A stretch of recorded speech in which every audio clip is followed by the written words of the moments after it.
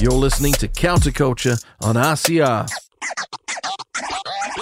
Reality Check Radio. It's now time to check in with all the animals on Aotearoa farm. Outside the barn, a small cluster of young hoggets, dispatched by the older rams and ewes, wait for the news of negotiations and the final formation of the farmhouse table. I'm bored. Are they done yet? As hours stretched into days, the sheep skittered and bleated at the lack of any news of import, and was starting to make themselves restless. They all knew that trucks came for sheep who no longer proved their worth. Meanwhile, high up in the loft at the back of the barn, Oinky Lux was deep in discussions with Davy Piglet and Winnie Ben. Oinky was pleased with progress. The stories he'd heard about Winnie were largely unfounded. He was a tough negotiator, but the old donkey had much more in common with Oinky's vision of the farm than he had expected. It was a balancing act between ego and expectations of Davy Piglet that was Oinky's real challenge. So far, so good, and all three did find secret gratification in making the sheep wait. After a day's long negotiations, Winnie looked over to Oinky with a salacious smile. "Do you fancy having a spot of fun, Oinky?" The constant bleating of boredom was grating on all three, so Oinky bit at Winnie's bait. What are you thinking, Winnie? Next minute, all three animals were rummaging through their pockets, dumping the contents out on the negotiating table. Out of wee Davy's pocket plopped a small spinning top, a small Christmas trinket from Christmas crackers past.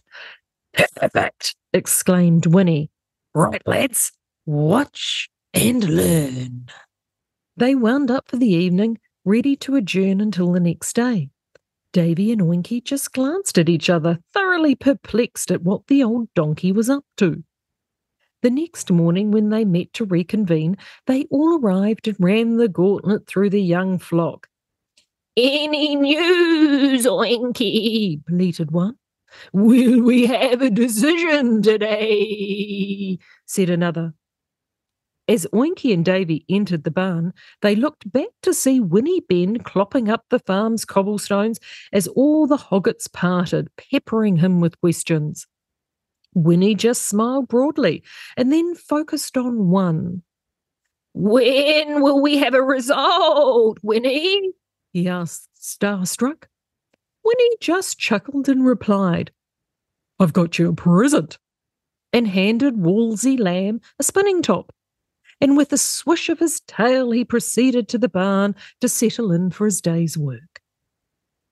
After several hours hashing out feed distribution, overzealous dredge investigations, and the radical kuni issues, Oinky stopped and looked across to Winnie Ben and asked, "Explain this morning to me, Winnie. I'm confused." Winnie Ben chuckled. "Just watch and learn, Oinky, trust me." Davy sighed. He bored quickly of Winnie Ben's shenanigans. As they left for the day, the sheep were gone, and across the farm whispered bleats could be heard about this mysterious spinning top and what did it mean. "That's incredible!" exclaimed Winky. "No, it's not," replied Winnie Ben. "It's predictable.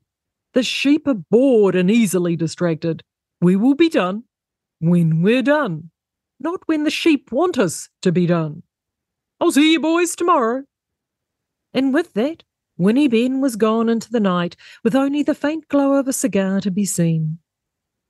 Join us next week and we'll see if our three leaders have made it out of the barn here on Aotearoa Farm, exclusively here on RCR and Counterculture. You're listening to Counterculture on RCR. Reality Check Radio.